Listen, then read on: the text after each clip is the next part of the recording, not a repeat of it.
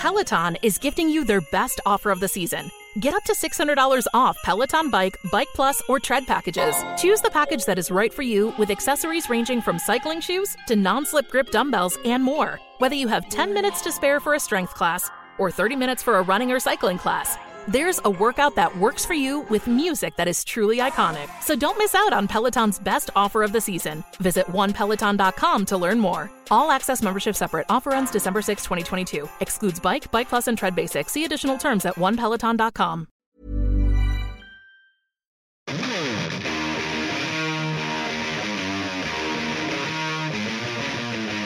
From the creators of Relevant Magazine, this is the Relevant Podcast.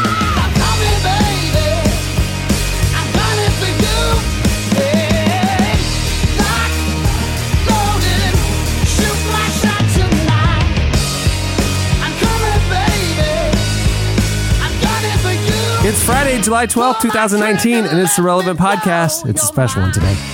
Here with me in Orlando studios on the ones and twos, our illustrious engineer, my brother, Chandler Strang. Hello. Also, sitting to my right, about 5 feet from me, here in Orlando, in our studios, live, in person, Propaganda. West, but I'm here. Dude, it's going to be fun. On the Skype line from Loverland, Virginia, Jesse Carey. Hello. And joining us all the way from Los Angeles, California, Bianca Olthoff. So excited to be here, guys. And I'm going to represent the best coast because Prop may be on the East Coast, but I'm still going to hold it down for the best coast. Hold it down. Hey, hold me all day, every day, always west. You know what I'm saying? Bianca, I feel like we really have to give you credit for, we were very excited. We've been talking about it for like weeks now. Bianca's coming back on the July 12th show. We're so excited. And then this morning, we get a call that your home has lost power. It is apocalyptic over there, and you race across town, and now you appear to be on the floor of somebody's closet at this point. And the power just went out here, too. Oh, so, no. Yo. I mean, it's all sorts of crazy on the West Coast. I mean, earthquakes last week, power outages this week. It's been crazy. I'm holding it down still as the best coast, though. Do not bring up Kawhi Leonard. I'm still triggered. That is the most inland empire thing to do. That? I'm so sad. We have a great show in store for you today. This might be the most diverse show we have ever done in 14 years of the Relevant Podcast. We have a lot of representation, and coming up later, adding to the diverse mix, we got the redneck down. David Crowder's joining us. I think he's okay with that. David Crowder. Hey, he's doubled down on it. He's got the beard. He does the hillbilly hat. He does hillbilly rock now. He knows his lane. And I've noticed one of the markers that like the level of hillbilliness is the amount of guitars on stage. Yeah. And I'm like, there's a freakish amount of guitars on stage with this guy. Yeah. And broken in boots. And I think there's a dog taking a nap on most of his sets. Just a golden retriever hanging out. Created a porch. The whole show That's true. It is on a porch. It's true. Load all the gear back there. Yeah, that's right. His entire stage set literally is a porch from the Outback or something. I don't know. Anyway, David Crowder's on. He has a new song out with Social Club Misfits and Mandisa. Again, keeping the diversity going. Yeah. Look at this. Yeah. This is the beautiful spectrum of the body of Christ here today on the Relevant Podcast. It just makes it better. It makes it better. Right. Es más better. I'm sorry. Why are you here in Orlando? I am here in Orlando to enjoy the plantains. No, I'm here. I was speaking at a conference down the road, and they had me do a ton of things. So I ended up having a ton of downtime. So it's true. I was like, yo, what's the word? What y'all doing? He came through. We just recorded an episode of Unedited. Just talked for the last hour. We solved, Jesse, it's good news. We solved racial inequality in America in the last hour. So that's good. Wait a minute. If there's no tears, it's not real because you make so many people cry. Thank you. Oh, I mean, did Prop cry? There was a moment. I almost cried. Prop recently went to Ethiopia, and there was a moment he had to pause for a second. I did have to take a second. Almost. I explained to hey, look, B, I explained to them the difference between Boyle Heights, Huntington Park, East LA, and then that Silver Lake and Echo Park used to be Latino, right? I was explaining that these were Latino hoods. What I've learned is my lane for this podcast is talking to people who have achieved success and they're at this moment in their career where it's like they start saying, is this what I want to do for the rest of my life? Yeah. Is there anything more? And it's like a mid-career crisis, almost not midlife crisis, but mid-career. This is what I'm figuring out my lane is me taking these successful people and making them cry about their own insecurities and don't know what God's going to do in their life next. And all this stuff. Bianca, here's what a lot of people don't know is that before each episode of Unedited, I get on and warm them up just to get them sad a little. And I'm just like, hey, Prop, thanks for joining us today. Let me check your levels real quick. While we're doing that, I'm just going to say some things in your ears. Orphan puppies. Yeah. Global warming. That sea turtle with a straw stuck up its nose. The end of Armageddon when Bruce Willis dies in the asteroid. Are you hearing this okay? I just chested levels here. I don't mean to get you upset. I don't know if you know this, but in 30 years, we're going to be out of fresh water. Check. So, 1, 2, 1, 2. What kind of world are we giving to our children? 1, 4, 5. Man, Bambi's mother never stopped thinking about that. Okay, we're good, Chandler. Let's roll. Yeah.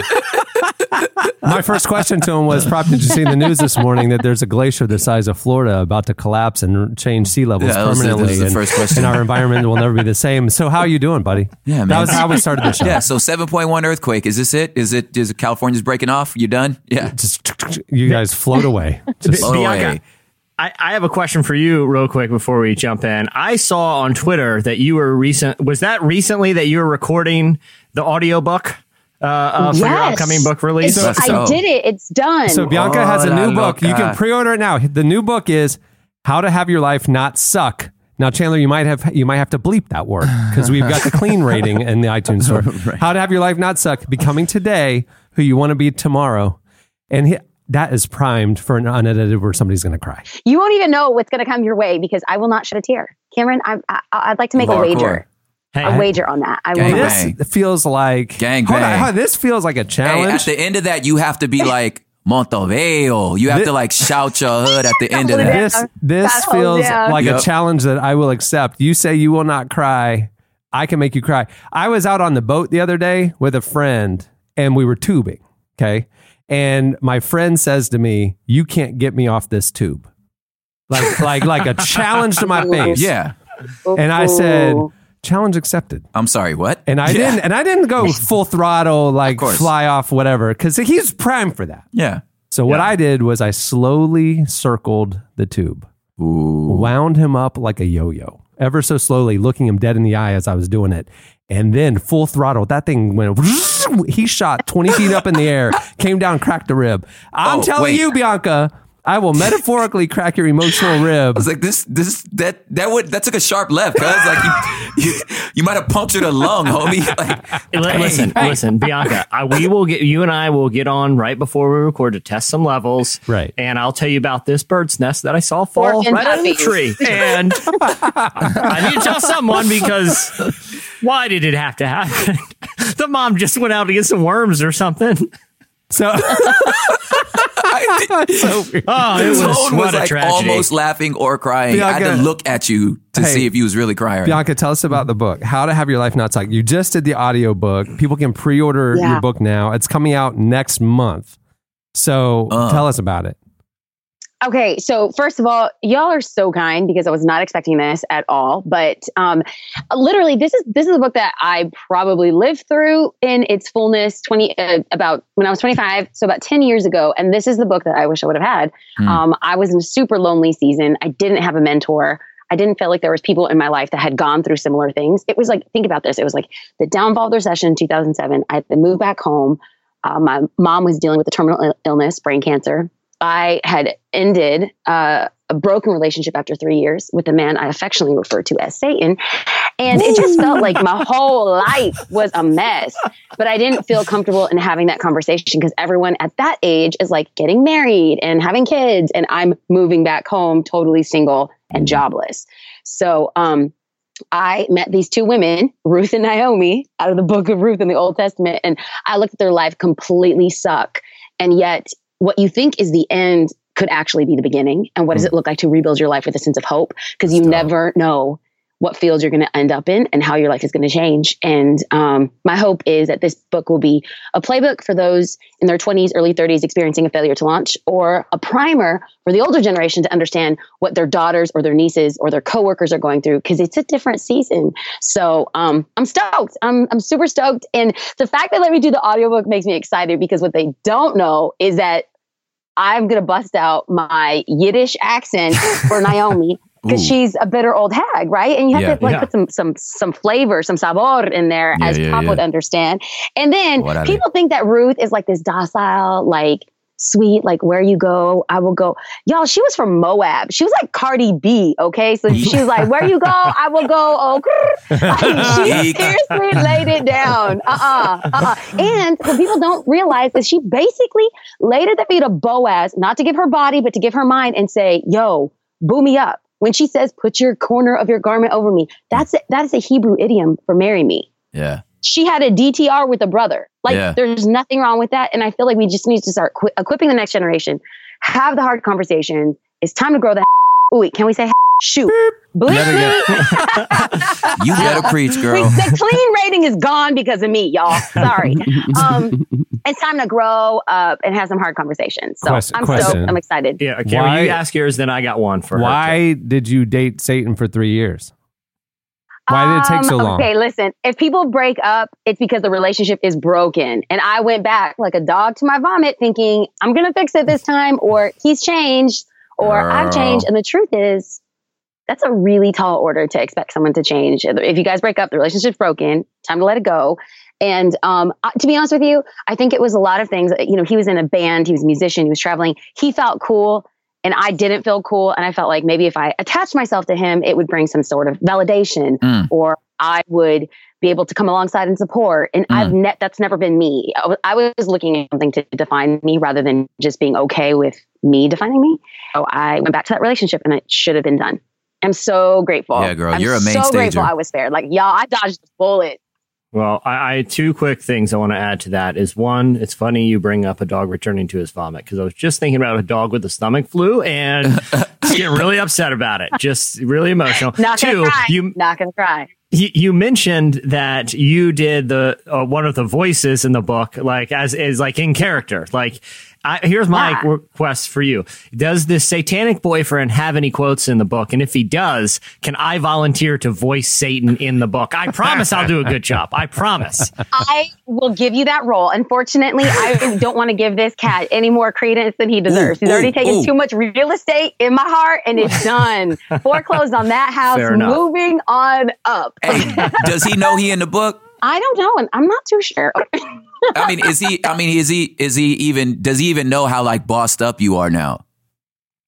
That's the better question. I don't know. I have no clue. Good I really don't. Good and for you. I joke and call him Satan and stuff, but I have no ill will to him. I hope he is doing so well. Like legit. Yeah. I feel like it was such a good God closed door that I don't want to go. I don't need to go and back. Why would you have any tabs on him anyway? Yeah. But real talk. But real talk. In all seriousness, he's the literal devil. He is the worst. So I'm curious about that. Yeah. So you're now on the other side. 3 years is a long time. You know, trying to make it work or whatever. But you're on the other side of it now. You're looking back and going, he was Satan. But in the midst of it, how did you not see it, or did you see it, but you didn't have the confidence to leave? Okay. There was all these signs, but okay. So there's this one chapter in the book that I wanted to entitle Stupid Girl. My editor felt like it was a little bit harsh and we don't want to, offend people too much. So, we ended up cutting that chapter. And I think it's going to be something that I just fold into like a conversation or a podcast or just something, because not to be disparaging against women. I am not being disparaging, but I think sometimes we are prone as women to play the stupid girl role because we want intimacy and we want to be chosen and we want to be seen. And so we will allow stupid decisions and stupid treatment because we're being stupid in that moment. And I maybe I saw it and maybe I didn't care. And that's a hard reality to admit. When did you realize that about you? Was it like in the relationship or was it like years later? There was rumors. They were recording some music out in Nashville, and there were some rumors that he got real cozy with a girl from a band out there. And like literally, you know, if someone's cheated on you, you know it, like your gut, your intuition, the Holy Spirit, whatever you want to, label that as, and I knew, and I stayed. And you know what the sad part is like, I kind of hinted at like, hey, I kind of see this going on. Like, what's the word? But I never had a full grown up, I'm a woman, let's have a grown up conversation. Did you cheat on me? Yeah. And what does cheating mean to you? Because it may be physical, it may be emotional, it may be sexual. I don't know. But did you engage in that? I didn't have the courage. That question is like the one that like, I'm glad you brought that up to be like, what do you mean by cheating? Because I found that that's how a lot of times people like kind of weasel out of situations. 100%. Number one. And number two, I feel like when you're a lot of times lying to yourself. That like, this ain't cheating. Like, I'm good. You know what I'm saying? But it's like, but like you said, like in the guttural part of you is like, nah, I know what I'm doing. That actually came up on a very special episode of King of Queens I saw on syndication this week. The life lessons and actually I will say this, I cried. Now, beforehand, I saw a box of kittens that was for sale on the side of the road and just got a little misty-eyed, splitting those little guys up.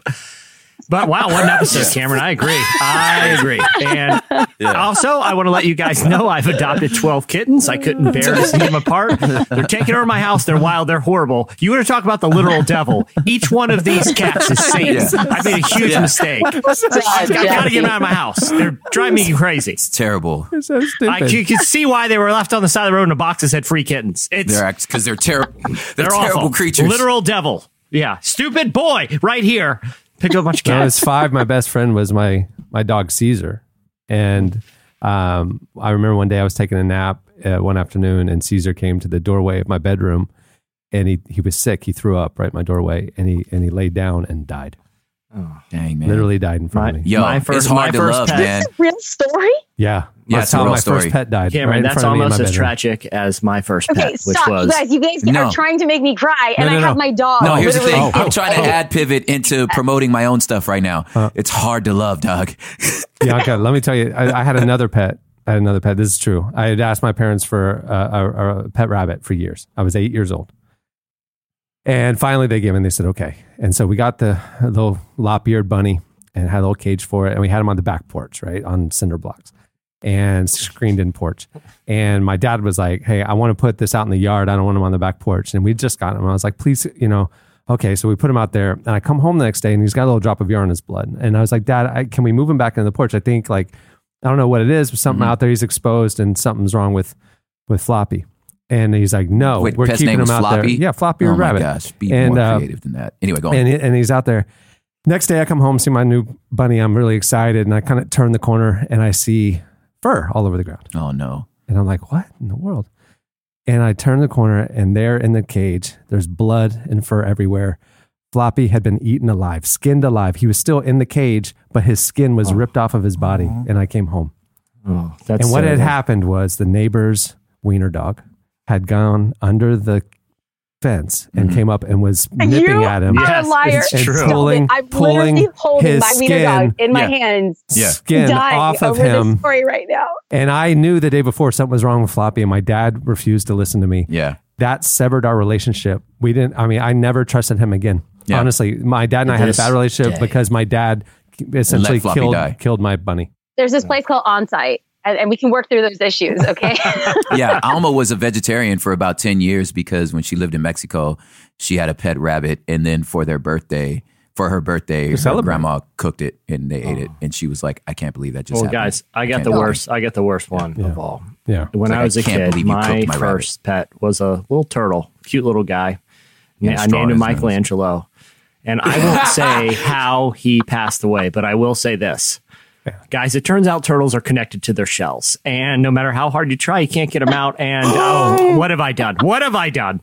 Oh my God. I didn't realize. I thought this was going to be a Ninja Turtles joke. I thought that turned super dark.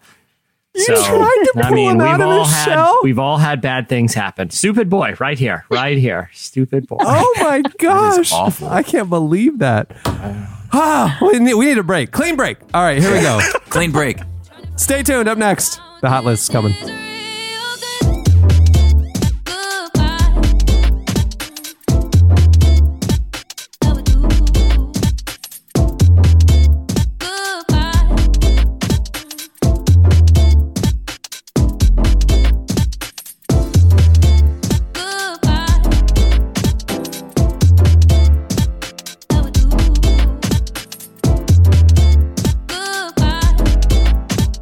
You're listening to Georgia Smith. Song is Love. It's the Goodbyes Reprise, the Conductor remix. At the beginning of the podcast, we came in hot. That song sounds like it was AC/DC. It was not. It was Ed Sheeran, Chris Stapleton, and Bruno Mars with the song Blow. Whoa. All right. Okay, it is time for... It's the hot list. The hot list. It's sizzling. Sizzling, much like the uncovered skin of my rabbit out in the exposed afternoon sun in Florida. Are we going back there? As it was dying in shock, waiting for me to come home, and the wiener dog was sitting there triumphantly. So sad. Well, hey, so sad. I bet you guys didn't know that turtles can scream, and it sounds terrible. It'll haunt your dreams. Okay.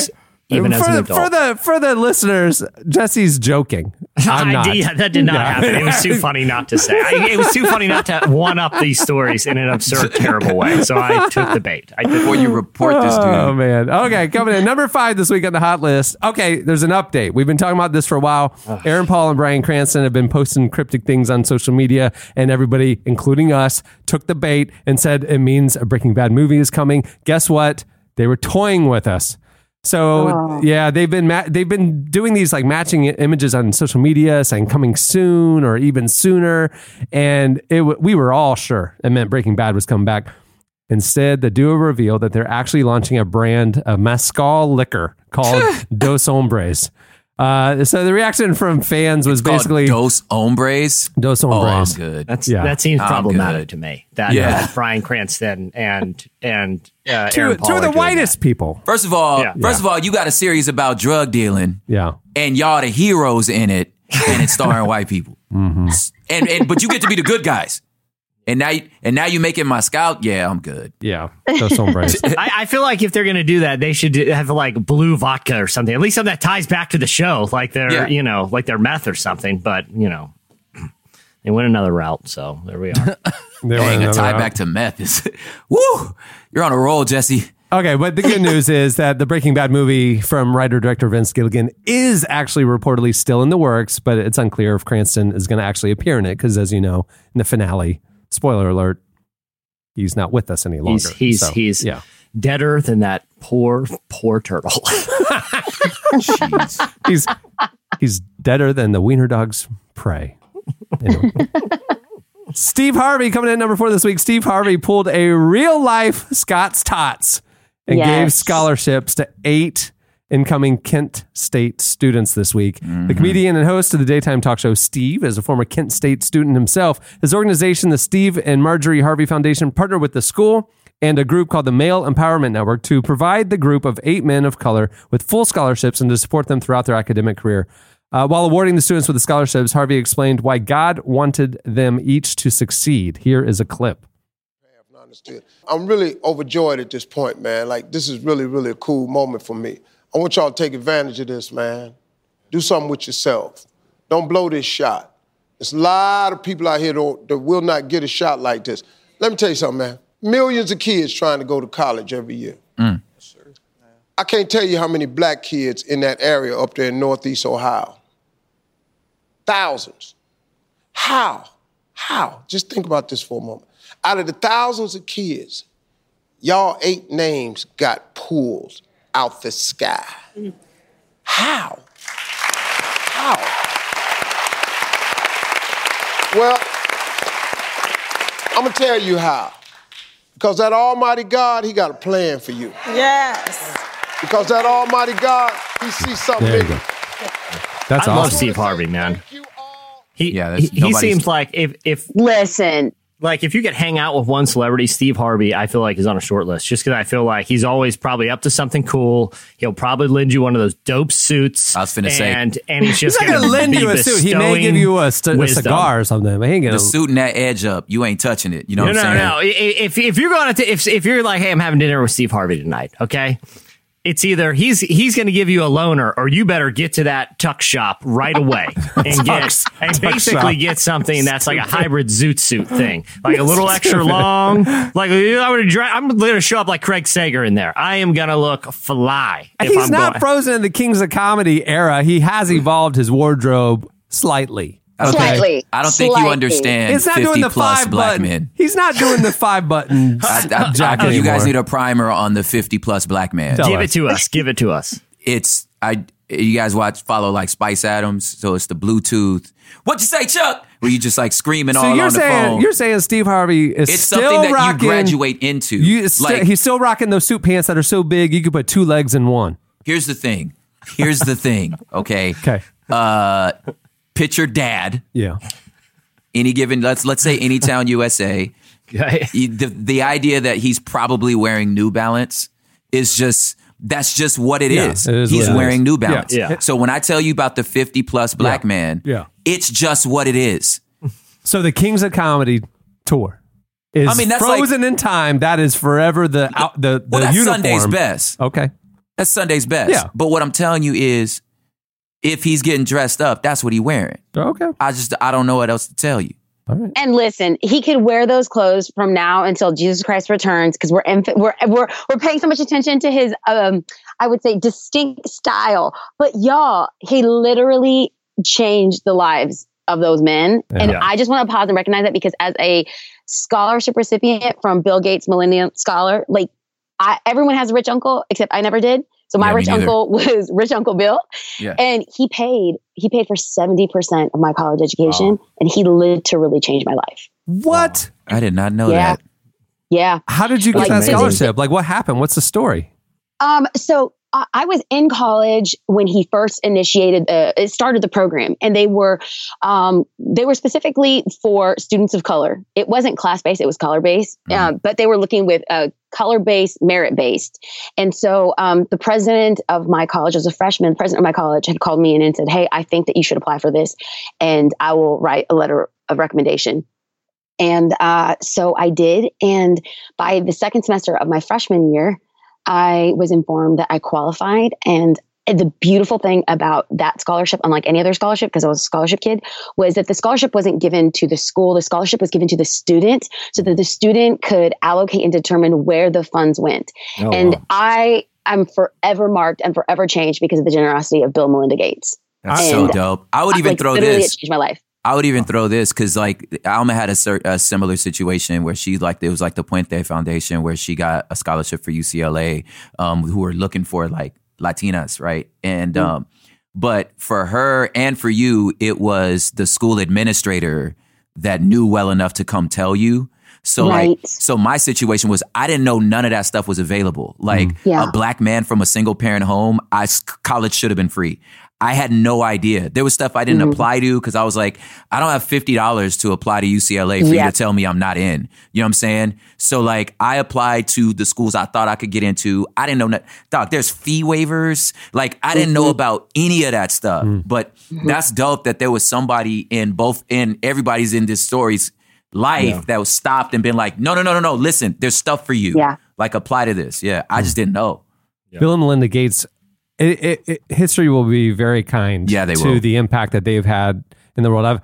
Every few years, I get the opportunity to go to the Gates Foundation's meeting where they talk about kind of like their global goals and the work that their organization's been part of and doing. And I can't think of two private citizens that have had more of an impact on systemic global issues and seeing them quantifiably turn. I mean, like the eradication of diseases, generational diseases, poverty, things like that they have identified, education and helping people stand up on their own 2 feet. They are not about handouts. They're not doing charity work. They are saying strategically we're trying to like pivot entire people groups, entire nations, entire continents, and it's amazing to see the quantifiable change. And Jesse, we report on it quite a bit. Like when they release their new data every couple of years, it's amazing. Like the world is getting better. I mean, because of the efforts almost of those two individuals, in our lifetime, malaria could be completely eradicated. Yeah. Like a disease, like a waterborne, like a disease that disproportionately targets developing communities in the developing world just because of the nature of how malaria is spread. It's water-based. Because of their efforts, it could be in our lifetime where that is completely eradicated. They really do have not just like a vision to help, but a strategy, like you guys were both saying. Like, well, they've even like in the last one, Jesse, we were talking about this. They've identified like for the continent of Africa, like the birth rate, how to get that in better alignment. And it's not just contraception and things like that. It's getting girls educated. And why aren't girls getting educated? Oh, because clean water and different issues, like they have to stay in the home, so they're not educated, and then they have a lot of babies, and then it continues the cycle. So like what they're doing is trying to get back to root causes to get, and so then they've identified like specific countries and regions of countries. Like if we can get this region turned, then the overflow effect will affect the entire continent and stuff. It's fascinating strategic work that they've identified, even like you, Bianca, like the impact that you will have if we can help her get the education to then look at what you're doing now. I mean, you have a national platform and you're changing lives and stuff. And it's like those smart strategic investments in people, it's amazing. It's amazing. Thank you. This is so fun. Back to Steve Harvey. I love him and his suits. Man has swag, y'all. It's his own swag. He has swag. He is very cool. He is very cool. I look forward to being that. I hope that's At what you. point? I hope that's you. How old? When do you? Is it a gradual thing? That's the thing. Or is it a day where you go, you know what? I'm going to box up the old wardrobe and I'm going to just I'm nervous, man. Down the men's warehouse. I feel like it's going to sneak up on us. Cause I'm at the age now where I'm seeing like when I was in elementary school, middle school, the high school guys that are about to start college, like the house dancers that I was like, these are the kid and play guys that I was just like, you're the coolest dudes on the planet. I'm seeing these dudes walking around now with like size 40 jeans and like throwback jerseys. And I'm like, you look like 2001, right? And I'm thinking, you look ridiculous. And I'm like, I wonder if for me, that's what it's going to become, where like, and it's going to sneak up on me one day where I'm like, why do I look like 94 right now? But I don't think anybody knows it happens to them. That's what I'm saying. It's going to sneak up. I'm so nervous. Because you're doing the thing you like. You're like, I like this. This is what I'm doing. You don't realize tastes evolve. Yeah, when you walk in there, you walk in the store and you see an outfit of linen and it matches. And you're just like, you know what that would look good with? Some leather sandals. Oh, man. Then I'm like, you're done. You're comfortable. You're granddad. You're stylish. It feels great. I have a theory. I have a theory I want to propose. It's kind of Gladwellian. It's the tipping point happens in that fashion when as soon as a guy or a woman for that case feels like the right thing to do is have a cell phone belt clip, it's all downhill from there. That's when you decide those leather shoes and that white linen work. As soon as the cell phone belt clip comes into play, you're tucking in polo shirts at that point. Or you keep the Bluetooth mic in your ear at all times. When the Bluetooth stays on your ear. Bluetooth. You're at the movie. You're at the movie. You still got the Bluetooth in your ear. Why? Yeah, take it out. And it's not even like the Apple cool ones. No. It's like the blue an OG light Bluetooth. is shining in my eyes. Please take off your Bluetooth, sir. What is you doing, I feel like the guy comes walking down the sidewalk and it's like, is that a police car coming down behind me? No. That guy's just got a Bluetooth in it. And it's literally a blue blinking light in his ear. Yeah, you're done. You're done. It's over. The technology has evolved. We can put earpods in, you can't even see. But no, they want the one that it looks like you're part cyborg. It looks like you got some medical thing that was implanted on the side of your head to like regulate brain chemistry. There's no need for it. And again, if they just wake up in the morning, they put it on as soon as they put their socks on. It's staying in until shower time. And there's parts of like your posture where you're just like unnecessarily leaning forward. That's what I noticed about like, why is you leaning? It's just, I wish this was a video pod, but you just kind of stand up, kind of leaning forward. Like, what you say now? How y'all doing? Wait, hold on. I'm getting a call. Steve does. What's going on, Chuck? You know what I'm saying? Steve Harvey kind of does lean when he's doing the interview with he just kind of like unnecessarily leaning forward. And he's reached a phase too where he's just as charming. But do you feel like he's always a little annoyed? Like even when he's hosting Family Feud, it's like he doesn't even need to say anything. It's just someone says an answer, he turns around and walks away. Like now that guy has already showed up in me, and my wife calls it my shadow man. His name is Cletus. Okay, right?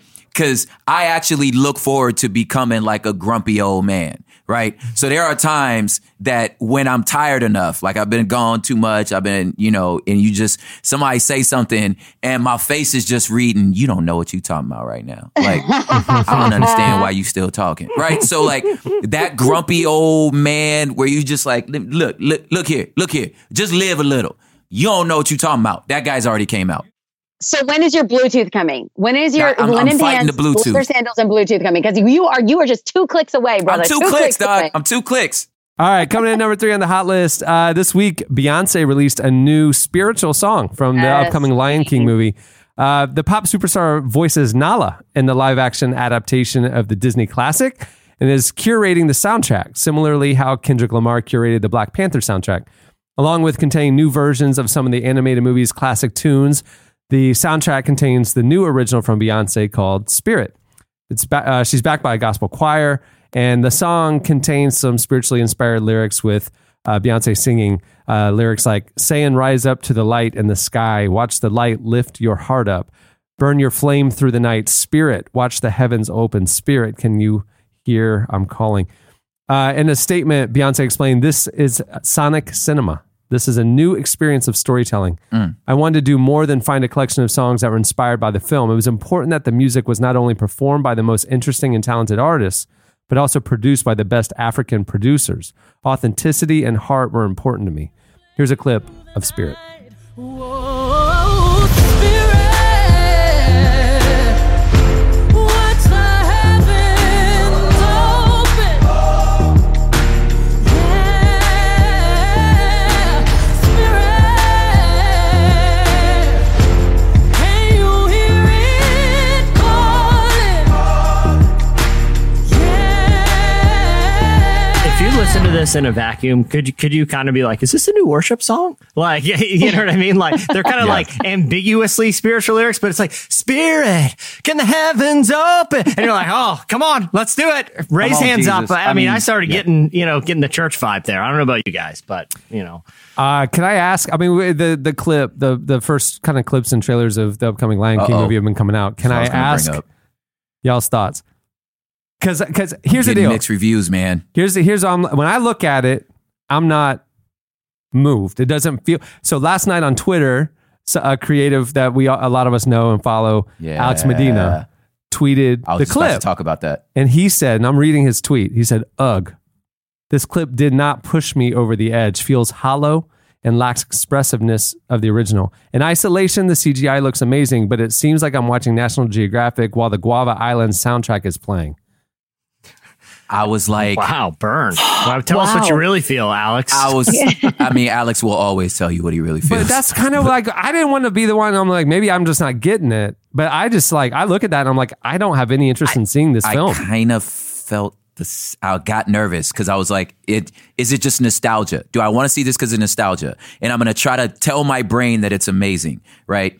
The CGI, like you said, the voices, very real. Studs. Yeah. You know what I'm saying? Everybody, like all the hype behind it. But I'm like, dang, it might just. But there was like a palette. The original had like it created, Scars Africa and like the hope and the vista and whatever. And like when you look at it now, it's just like, okay, it's just like real looking. It doesn't have the feeling. At least what we've seen so far, Yeah, a part of the cartoon-esque thing is the imagination of a cartoon world. This, like he said, it's just Nat Geo, and I'm like, I don't know if I can. It's too real. It's almost too real. I'm not. Maybe we'll get it when it's in the theater. That's what people's I feel like responses Transformer felt flat for me, and then I loved it in the theater. And then I felt even like Captain America, I was like, meh. Then I went to theater, and the theater experience, the Dolby sound and the lights, I feel like there might be a little bit more power behind it. I still don't think it's going to be like the cartoon, but for nostalgia's sake, and then also to bring that story back to life with my own stepkids or other people. I love the fact that I get to share. Like, I remember when I saw this cartoon in the theater, and I get to see it with you.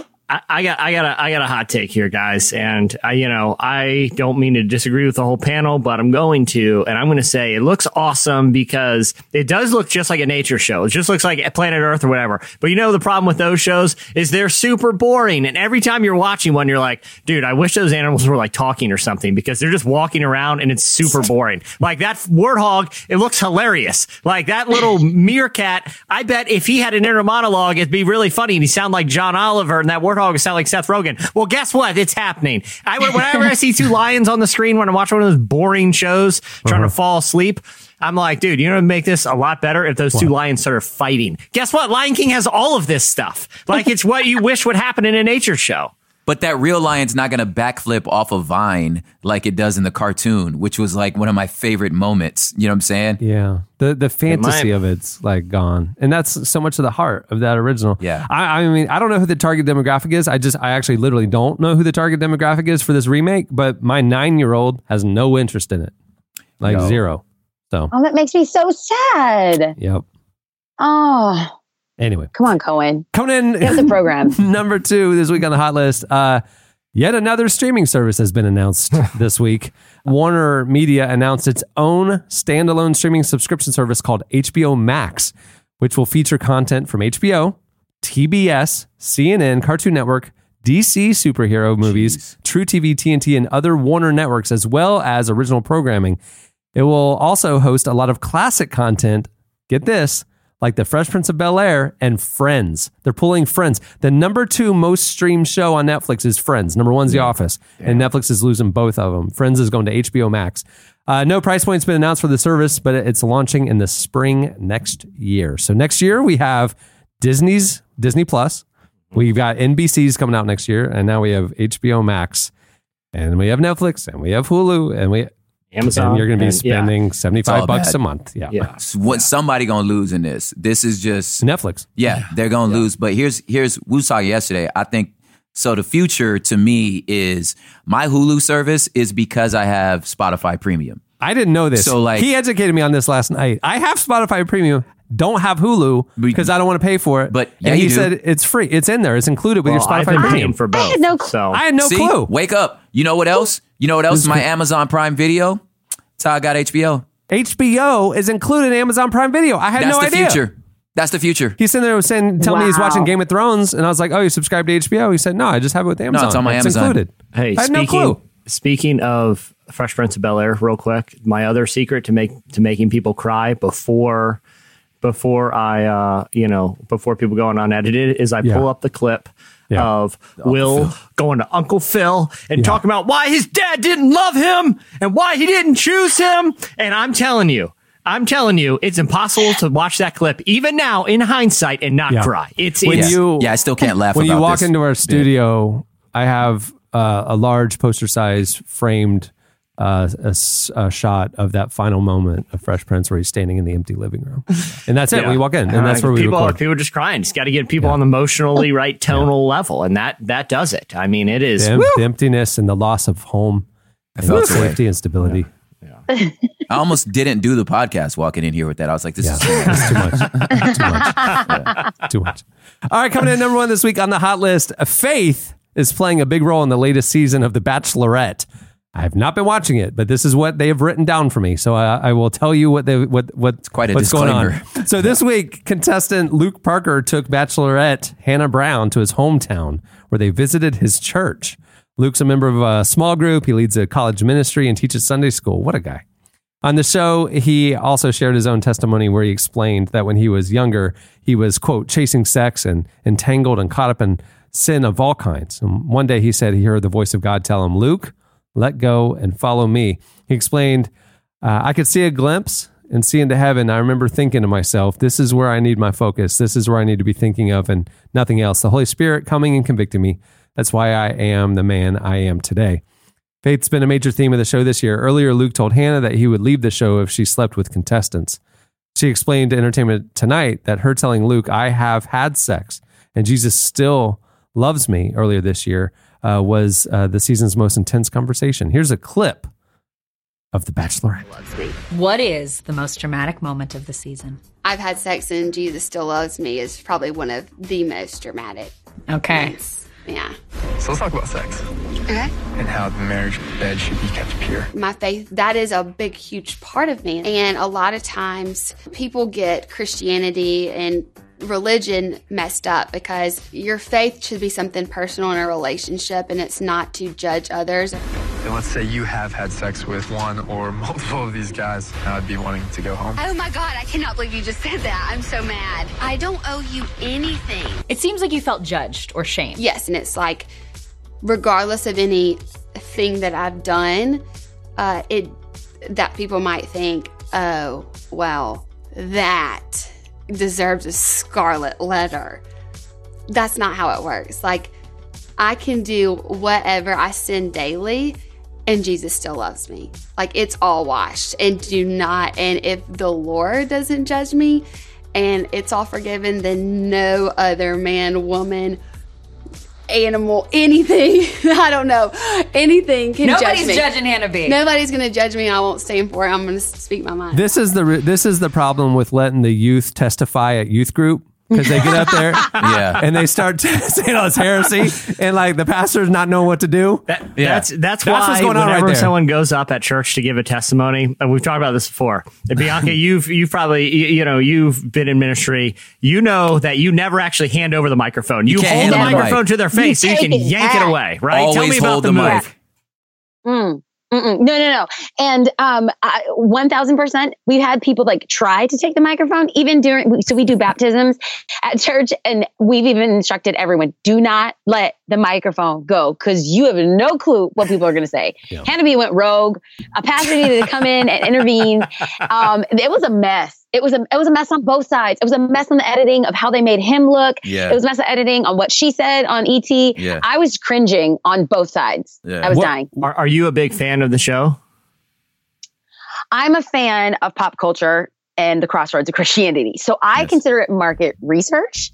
Yeah. So for educational purposes, I will watch y'all the got show. all these disclaimers about the thing, man. Both of y'all. But I have no disclaimers for Vanderpump Rules. Okay. And go. Real Housewives of Beverly Hills and OC. No disclaimers. I'm just trashy and love it. There you go. Trashy and love it. Below Deck this season, next level. I have my. This is my, and I don't watch the Deck Bachelor. is below my standards. I have to remember we were close, but no. I have a theory, and I don't watch the Bachelorette. I mean, like, I'm aware, obviously, like I can, I see like clips like this going around, and like you were saying, Bianca, there's sort of like, this is our field, right? The intersections of faith and culture. We kind of got to talk about it. But I have a theory with both of those franchises because I know in the last season of The Bachelor, like purity and ideas about purity played a big role because of some of the people on the show, because of their faith. My personal theory here is because all other reality shows, particularly ones involving like dating and romance, have gotten so extreme. Like Love Island is coming, and even shows like the Vanderpump Rules and all.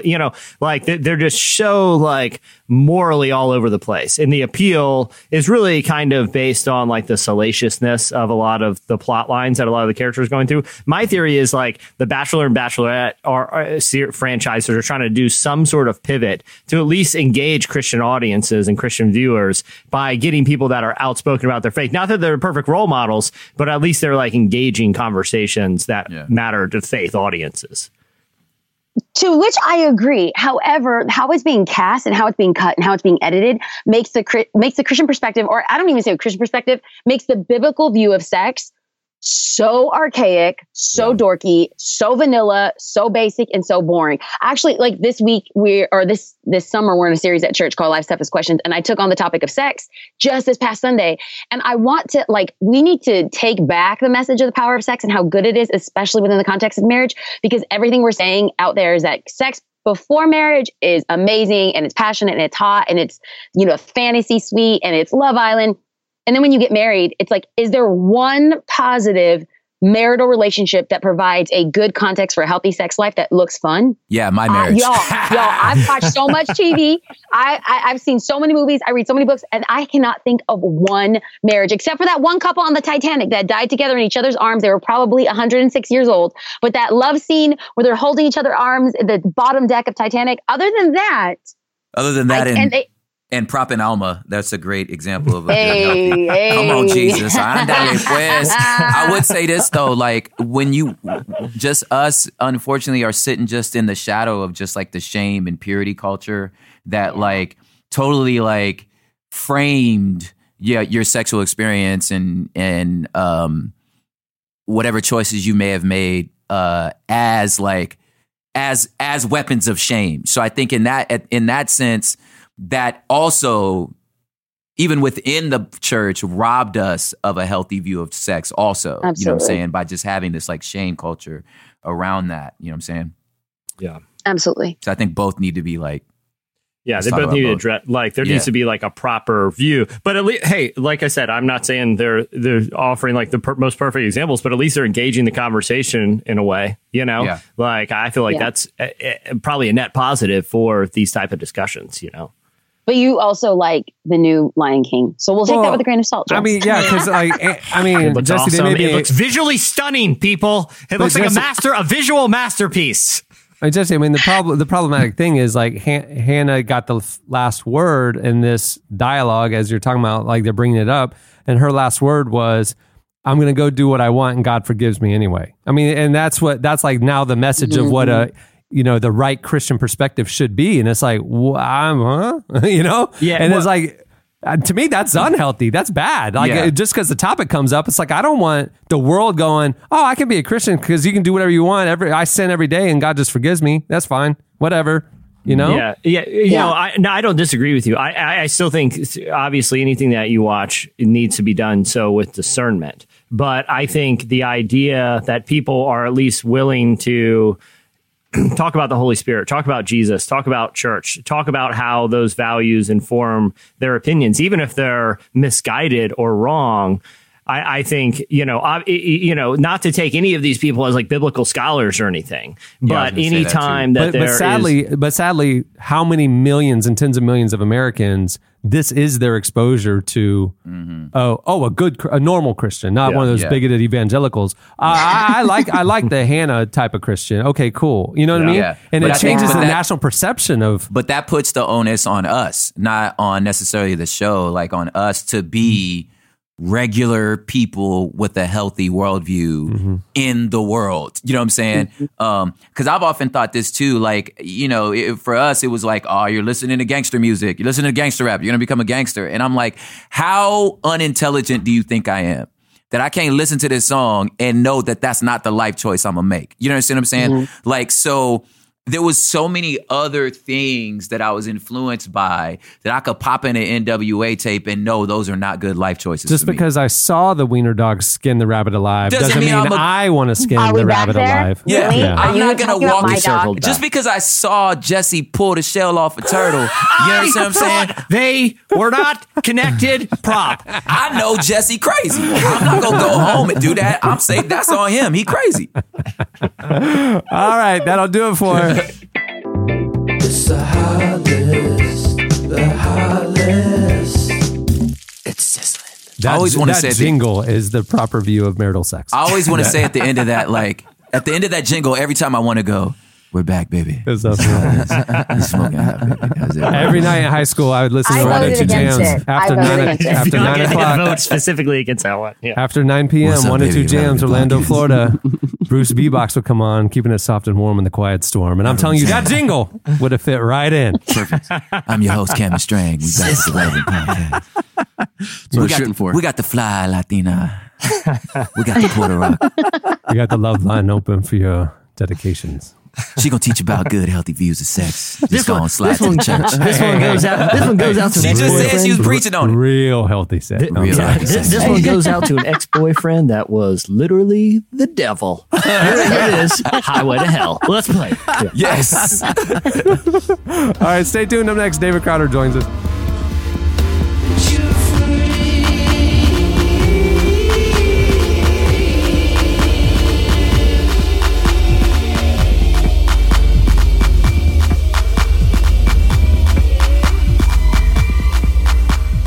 Makers and Mystics is a podcast for creative-minded chasers of beauty, wonder, and truth. Each week, Makers and Mystics host conversations with various artists, theologians, and leading voices from a diverse background on topics related to the creative process and how our spiritual life intersects with creativity. You'll hear from artists such as Josh Garrels, Sleeping at Last, Audrey Assad, and John Mark McMillan. Listen to Makers and Mystics on Spotify, Apple Podcasts, and at makersandmystics.com.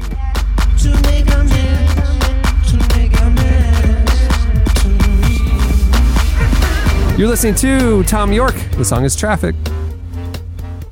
Well, today's show is brought to you by Quip. It's summer, people are traveling, and packing your toiletries somehow always involves the delicate game of stacking and space hacking. Don't get us started on lotion exploding all over our shave kits, Chandler. I may have modified the script a little. That's why Quip electric toothbrushes work just as well at home as they do on the go. The compact and wireless design tucks easily into the corner of your carry-on or your back pocket if you're just spending the night. Plus, the travel-ready cover protects your brush from sandy swimsuits and luggage slip-ups. The 3-month battery life will last through a season filled with weekends away. They're making it easier than ever to keep up with your wake-up and wind-down routine when you're out on the road. Quip is one of the first electric toothbrushes accepted by the American Dental Association. They're backed by over 25,000 dental professionals, and they have thousands of verified 5-star reviews. Quip is cool. It's an incredible design. It looks like a Tesla, and it has a built-in 2-minute timer, which pulses every 30 seconds to remind you when to switch sides and help you clean your whole mouth evenly. 90% of us, I'm looking at you again, Chandler, don't brush for a full 2 minutes or clean evenly. We need to talk. Brush heads are automatically delivered on a dentist-recommended schedule every 3 months for just $5 because 75% of us use old, worn-out bristles that are ineffective. That's why I love Quip. That's why I take it every time I travel. I actually have 2. I have one that's in my travel shave kit bag always, and then I have one at the house. There you go. Quip starts at just $25, and if you go to getquip.com/relevant right now, you can get your first refill pack for free. That's your first refill pack for free at getquip.com/relevant. Go do it now. Well, David Crowder is a singer, songwriter, and worship artist known for mashing up genres as well as his deeply spiritual lyrics. On the heels of last year's acclaimed album, I Know a Ghost, Crowder has released 2 new songs, both collaborations. Let It Rain, Is There Anyone, featuring Mandisa, and Testify, which features Social Club Misfits. We recently spoke with Crowder about the power of collaboration and the evolution of the worship genre. Here is part of Jesse's conversation with David Crowder.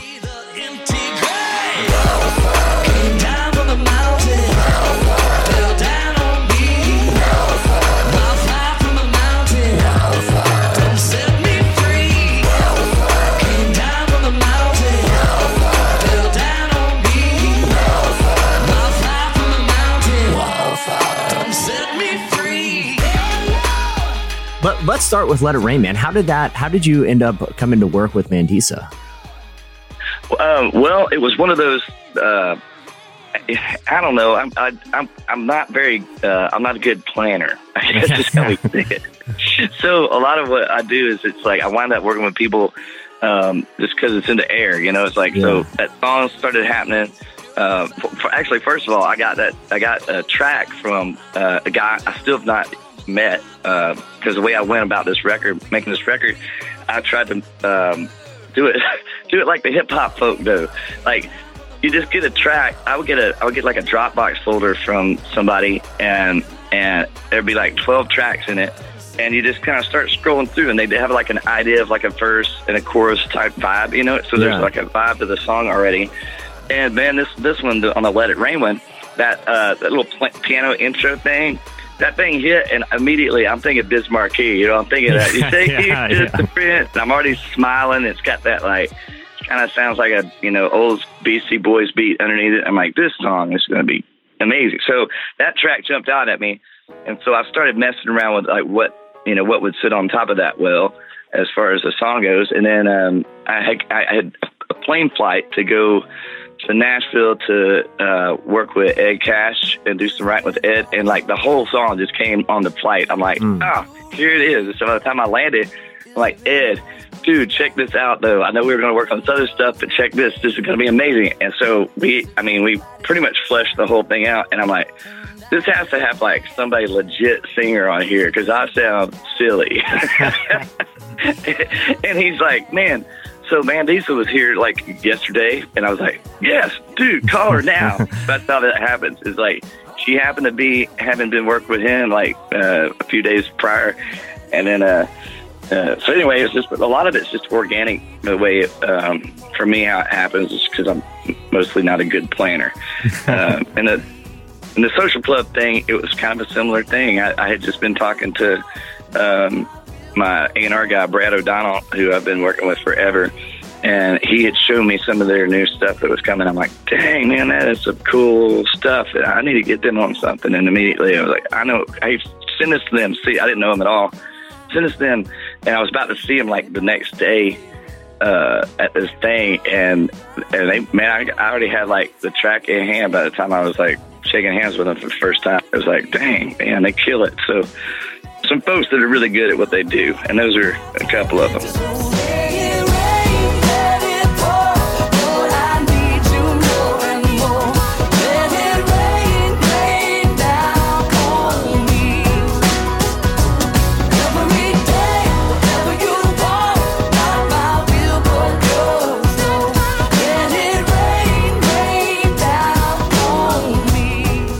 I want to talk a little bit about the writing to Let It Rain, because one of the most interesting things is like when you hear the song, like you said, it comes in with that kind of like that. It sounds like that Hammond B3 kind of, or that cool intro, and then and it's got this like upbeat kind of sound. But when you listen to the lyrics, it's like, oh, this is about going through trials and kind of welcoming trials. Tell me about the lyrics, but also the approach of like that juxtaposition of kind of this cool upbeat thing, but like the song is actually pretty heavy. It is. It sounds like you described it pretty perfectly. It sounds like a very sunshiny, and especially since we're rolling out in the summertime, it feels like, it's just one of those roll your window down in the car driving with the air.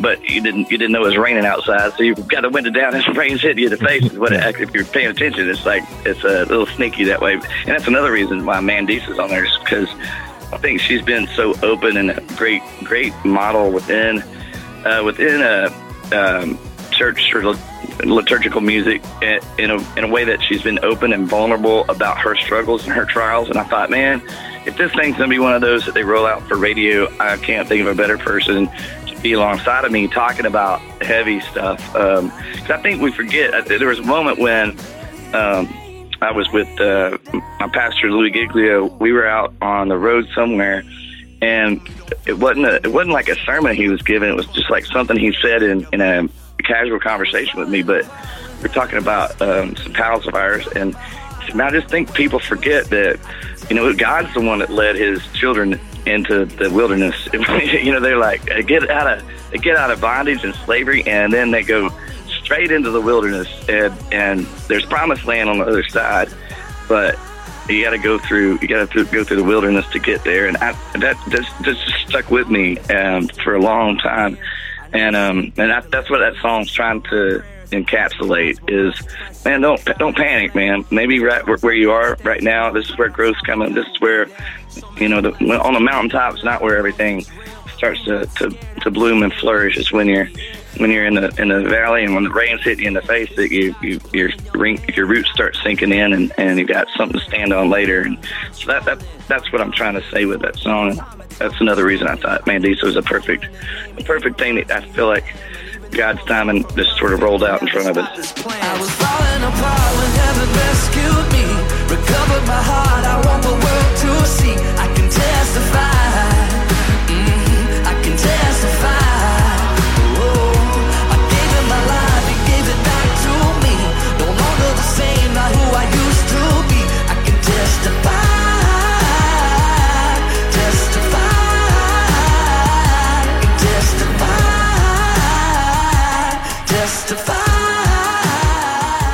It's interesting. Earlier, I think you described it as like liturgical music, because I was listening to it the other day, and a friend came in and who's like, "Oh, this is great. Who's this?" And I was like, "Oh, it's Crowder." And I know obviously you have you have songs that are like worshipful, and you have songs that are kind of just rock and roll, and songs like this that are expressing these kind of deep spiritual things. Do you think people, because of really artists like yourself that are writing songs that are different sonically, but also different thematically, like wrestling with stuff with tough things, do you think people's idea of what quote unquote like worship and worshipful music is evolving, and it is becoming kind of more this liturgical exercise instead of just raise your hands and praise, which is great, but this is really like challenging on a spiritual level? I guess the circles I'm in, it sure seems that the lane's wider in terms of what I think. When I started, doing this in the church, 20 years ago, it's like it felt like you didn't have a lot of leeway. Your lexicon was really small, and it feels like things are a lot wider. And I mean, I remember growing up in a more traditional church. You had an orchestra at times, a big choir happening, complicated arrangements and songs, and for, I'd say, a good, 3/4 of the service, you're not singing. You only sang together a little bit, and a lot of it was just very challenging material that you would be formed by, and that feels like the special music.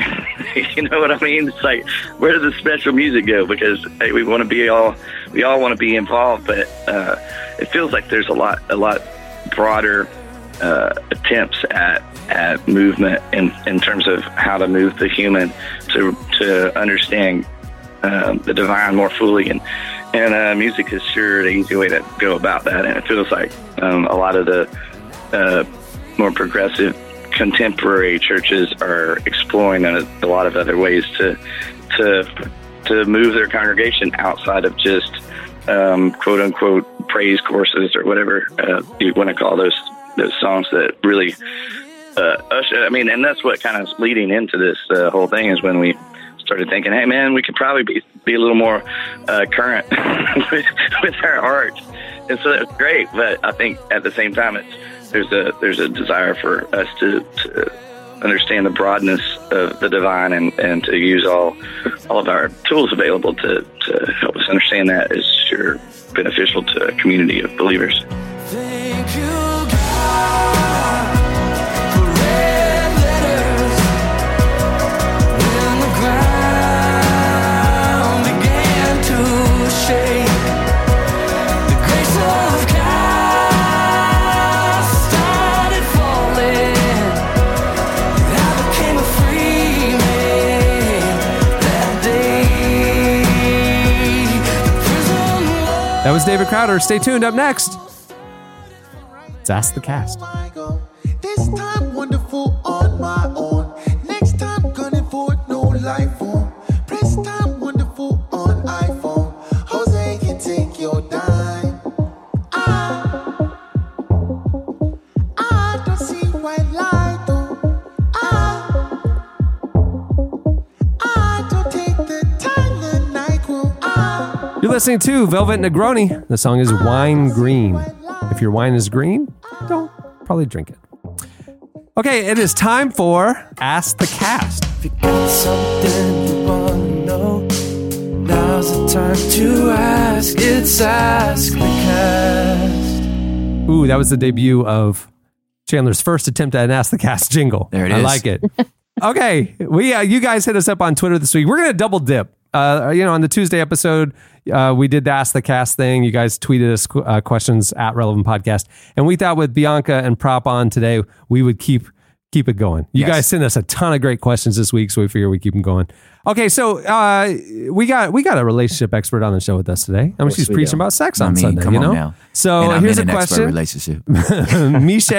Michelle asks, how do you guys feel about getting married young? Good thing, bad thing? What's the youngest age someone should be before considering marriage? That's a real question. That's real You talk. asking B or are you asking both of us? I mean, it's the whole whoever. Yeah, Bianca, why don't you start us off? Okay, so I will say I've got lots of opinions about this, and let's take it with a grain of salt and ask the cast. But I will say there are pros and cons to getting married young, and there's pros and cons to getting married a little bit older, a little bit more seasoned in life. Here's what I recently read through an article of Dr. Esther Perel. She is a relationship expert and therapist. And what she had said is, for those that get married young, or even those that get married older, it's recognizing that your spouse will evolve Yes. almost in like 3 different people in the course of a traditionally linked marriage. And when I read that, I was shocked because I realized, like, if we don't continually choose the next evolution of that person, then that's where marital conflicts come in. There is a change about every 7 to 10 years, and we become different people through trauma, through life change, through illness, through death of parents, through a job transition. We completely change our hearts, our minds, what's driving us.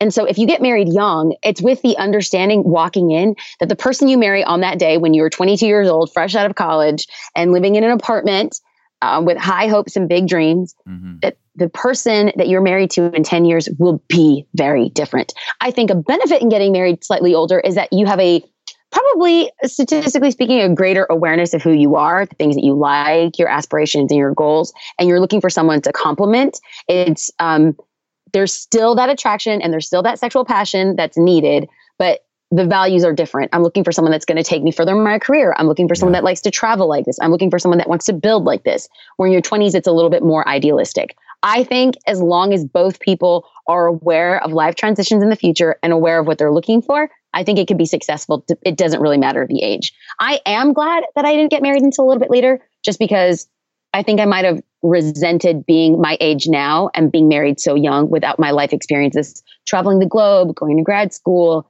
being fully independent, financially, making financial autonomous decisions, which I will say now that I'm married, I'm so glad that my husband runs our finances because we actually have a 401k and a savings account and that sort of stuff, which when I was living on my own, I didn't have because I didn't care about.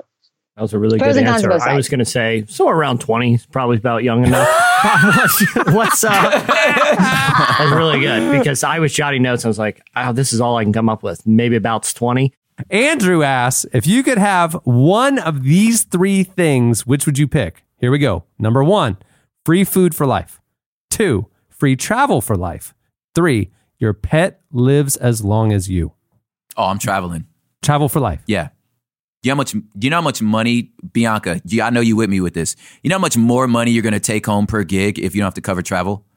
That's true. So you're thinking about it. You're thinking about it as a vocational. Oh, are you kidding me, dude? Like, because normal people would have to work 50 weeks a year, and they might get 1 or 2 weeks to travel. So traveling for free may not be as attractive to them. But to you could be on the road every day making money. Oh my gosh. I would be like, yeah, this is how much it costs per show plus travel. I just get to pocket the travel because I got it for free. This one, sadly, this is easy for me. I would obviously choose to have the pets that would live a long time. I just need one more day just to tell little Michelangelo, I'm so sorry. I am so sorry. But the sad thing is like in my bunny situation, the skin has been removed. Yeah, is he still living for the rest of my life as a skinless, kind of disgusting, scarred 50 rabbit? Years ahead of him. Yeah, that'd be horrible. Bianca, you taking the food travel or the pets for live forever? I have a feeling you're going to go pets live forever. I'm holding my dachshund in my hands right now, and I'm cuddling with him because if he could live as long as I do, I would be incredibly happy. That would be an amazing gift. Cameron, it makes me feel so guilty that I'm holding my weenie dog, my dachshund, thinking of your sweet little rabbit. You keep wondering why it keeps coming up. It's because I'm looking at a killer on my computer screen right now. And that killer's got a dog in her arms. Well played. All right, Bobby says, I have a stand-up comedy show in a few weeks. Bobby does. What's a great way to engage the audience? Well, number one, the audience. Sounds like you're starting at a deficit here. If you're wondering, you asking us. Yeah. Hey, I got an idea. Tell some jokes. That seems to work. How about that? Get yourself a tight 5, bro.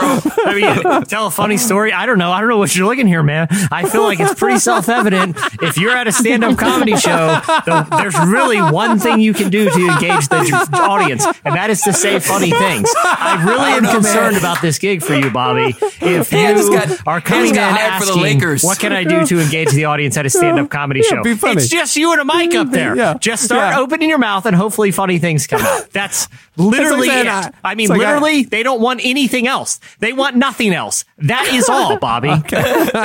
Maybe we have different definitions of stand-up comedy gigs. Yeah. Okay. Last, Sarah asks, what's the weirdest piece of advice you're glad you took? You're glad you took. Weirdest piece of advice you're glad you took. Organize your life through Google Calendar. Honestly, that has been such a game changer in my life. I get to send time notifications. I color code my calendar. I share my calendar with my husband, and it has been a game changer for our family. Interesting. Yeah, we use that, but I don't think that was the weirdest one. That's a very, very practical piece of advice. That's actually a great piece of advice. It's weird because I am a chaotic Latina who can't organize herself in a box. So to me, I was like, what do you mean? Organize my time. It felt very foreign. Yeah. Well, I got advice this one time. They said the thing about having a pet turtle is they go slowly because they're carrying on this heavy, heavy shell. And what's better for the turtle every once in a while. What's better for the turtle is to give them a little fresh air, like pull them out. Yeah. It might seem like they're resisting, but they pop right out. Start they with kind of the get legs. stunned for a second when they get out. If Looney Tunes taught us anything, he wears it like a coat. And he can just like take it off when he goes to bed at night. Yeah. Yo, let's just clarify again that this was a joke because I don't want PETA to come after y'all online. It's a sick, hilarious joke. But we can tell that guy to just steal Jesse's jokes for his show. He can tell him about a turtle that he had with a shell named Michelangelo. I say them, they fall into a void and they're yours forever. I don't care, Bobby. I will never find out. You have my permission. That's my advice to you. Chad's looking for some help. He's looking to propose, and he's wondering like if we have any suggestions on when and how he should do that. I mean, it's tough to not know the couple. Yeah, but I was going to say, here's my advice. Don't ask nobody else. Yeah. You need to know that lady, right? Right. So it needs to be custom fit, clearly tailor made for her. Do not do it during a timeout at a sporting event. Yeah. Do not do that. I have seen way too many of those, and the woman is always upset. Yeah. Do not do it. Because you did that for you. Yeah. So you ain't do that for her. Yeah. Like, There's nothing that anyone loves more, particularly, what I presume is, a very happy couple. Nothing they want more than a days-long scavenger hunt that ends in dangerous places and involves her, doing quite a bit of traveling and hopefully making it out alive to the marriage. If that doesn't work, if that's too much for you, I know this guy Bobby's having a stand-up comedy show soon. And,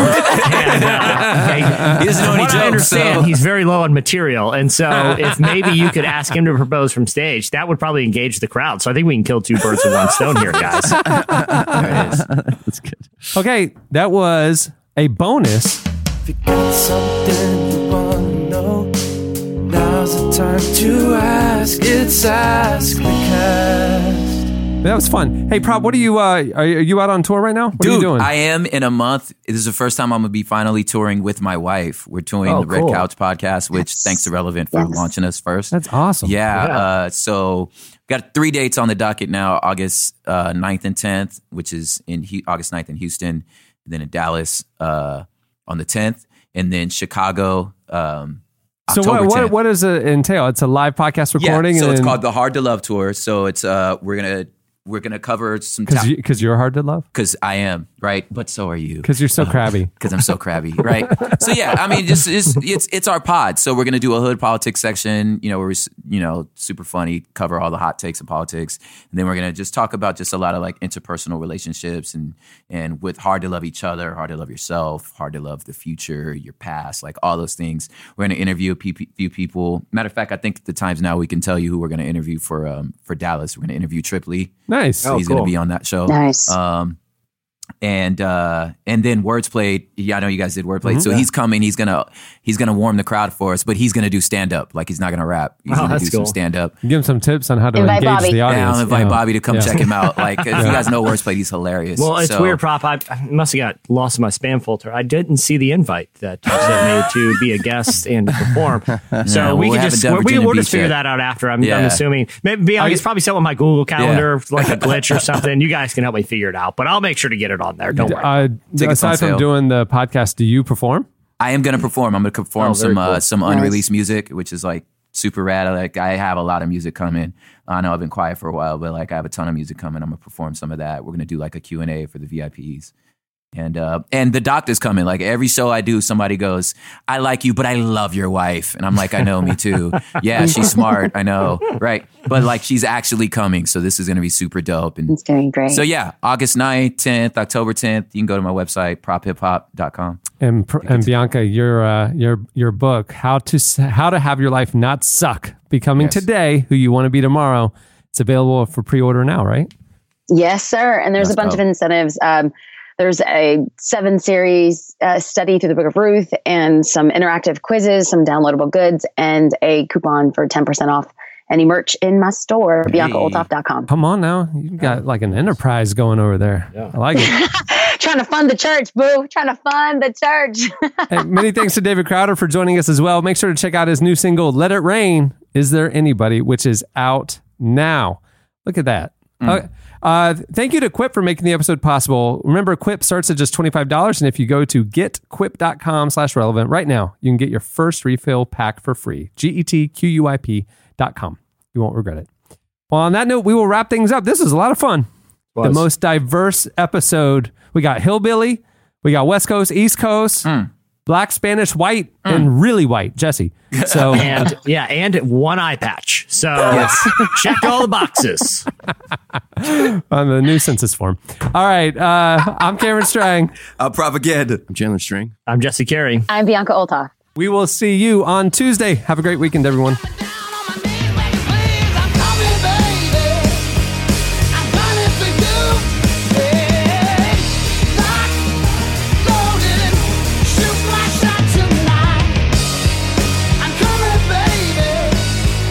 Thank you for listening to the Relevant Podcast. If you like what you heard, be sure to leave us a review on iTunes. Check out other shows from the Relevant Podcast Network in the podcast section at relevantmagazine.com. And while you're there, browse exclusive podcast merchandise at our online store. Make sure to subscribe to Relevant Magazine. Info is available at relevantmagazine.com/subscribe.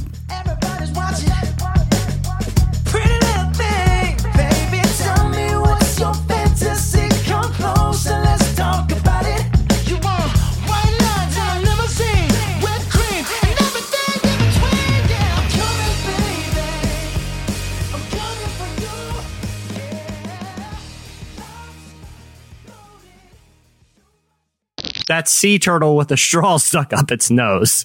The end of Armageddon when Bruce Willis dies on the asteroid. Are you hearing this okay? I just chested levels here. Relevant Podcast Network.